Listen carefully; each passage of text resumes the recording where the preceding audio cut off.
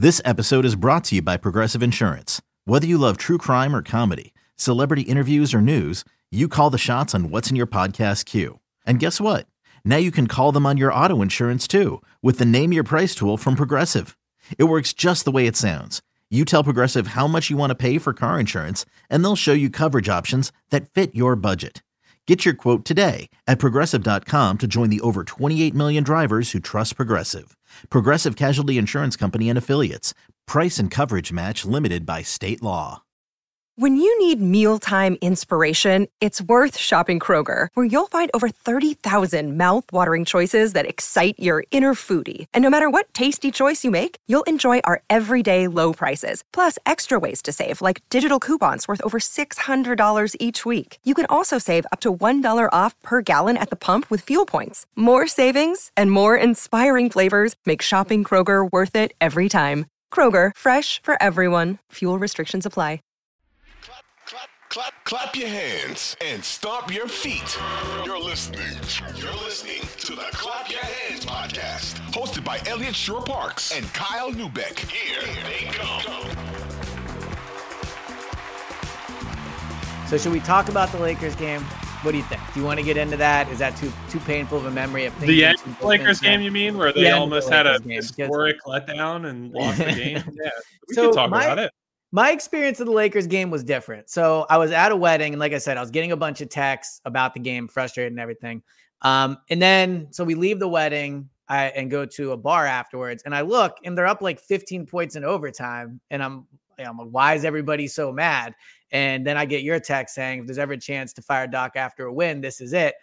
So I went back, I watched it, looked at the box score and everything. And yeah, that was pretty disgusting. And, to your point, one thing I did notice was a lack of, DeAnthony Melton had the ball a lot. It seems he had a few turnovers. So I guess my question to you would be, and to everyone out there, like, why is that on Doc? And why is that a fire Doc moment? Just because of the sloppiness, just because of the fact that should never happen, because it's historic? Like what did you see there in terms of main issues, I guess, amongst many? Well, so one thing you could specifically blame on Doc is I think there was a moment with 28 seconds left or 20 something seconds left where they're up like 7 points. Yep. And he, for basically no reason, calls a timeout, and you're letting the Lakers get set and like they get to go in the huddle and get their act together just like you do. Yeah. Rather than with that sort of lead, with that amount of time left, they're probably not pressing you that hard, and you could have just thrown the ball in. If they want to foul you, they foul you. So it's almost like a butterfly effect from there, right? Like they turn the ball over immediately after that. And part of it is just people always are going to blame the coach when 100%. Something like this happens, right? Like this is just, there's so many people. I think the problem and the reason it ultimately goes back to the coach for a lot of people, and that I don't disagree with them on this, when it's a bunch of guys all making mistakes, it's like a team-wide execution issue rather than, oh, this guy just had 4 brain cramps in the span of 30 seconds. It becomes harder to dismiss as it's a this guy problem versus, well, this is a team-wide problem. And there's no reason that a team that has, James Harden, who's been through a million playoff series, has a ton of experience. Joel, despite the fact that he's had a lot of crunch time issues, plenty of experience at this point. Harden too, though, for what it's worth. Well, that's what I mean. So, like, you have a bunch of guys you want closing a game. No, is kind of what you're saying. You have a bunch of guys that, even if they have playoff and crunch time issues, it's a regular season game in December. You shouldn't be tripping all over yourselves. Yes. Tobias, another guy, has played forever. DeAnthony is young, but he's played enough at this point that it's not like, oh my God, this is the first time I've been in a close game in the final 2 minutes in the NBA. So I think because of the talent they have, it just becomes like, well, this has to be on Doc, that they're not prepared for this. And it's also going back to just the reputation him and his teams have had historically, right? Like he's the only coach that has overseen all these 3-1 leads evaporating in playoff series. We saw what happened within that Atlanta series that they lost, that they had a historic collapse in one of them. They fell all over themselves in crunch time in game 7. And so it just feels like, and to me, you have to think about, well, maybe it's a Joel team thing at this Yeah, point that's because what- it happened. Yeah. It happened pre-Doc, but that was because Joel was only tangentially involved with a lot on Friday. I find it hard to be like, well, it was the Joel problem because it was just everybody screwing up at once. And at least Joel was awesome against the Lakers. Right. He had a great game. So you're also not going to Yeah. be like, well, it's his fault that they were. My thing with the playoffs is sometimes you'll see him come up small, but he hasn't really done much for the whole second half. Or he's, it's not just those last 3 minutes. He'll disappear for long stretches of the fourth quarter in general. I mean, the Hawks game, I think the Hawks series, there was one where I don't think he scored in the final 9 minutes or whatever. I remember what he did against Miami. So here I'm again ripping Joel. I don't want to be the anti-Joel guy, but you're right. You talk about these crunch moments. To me, I don't put the blame on Doc. He's not out there on the court. He's not telling them to throw it away. He's not telling them Matisse Thybulle to have that dumb foul. I mean, he's not telling them to do those things.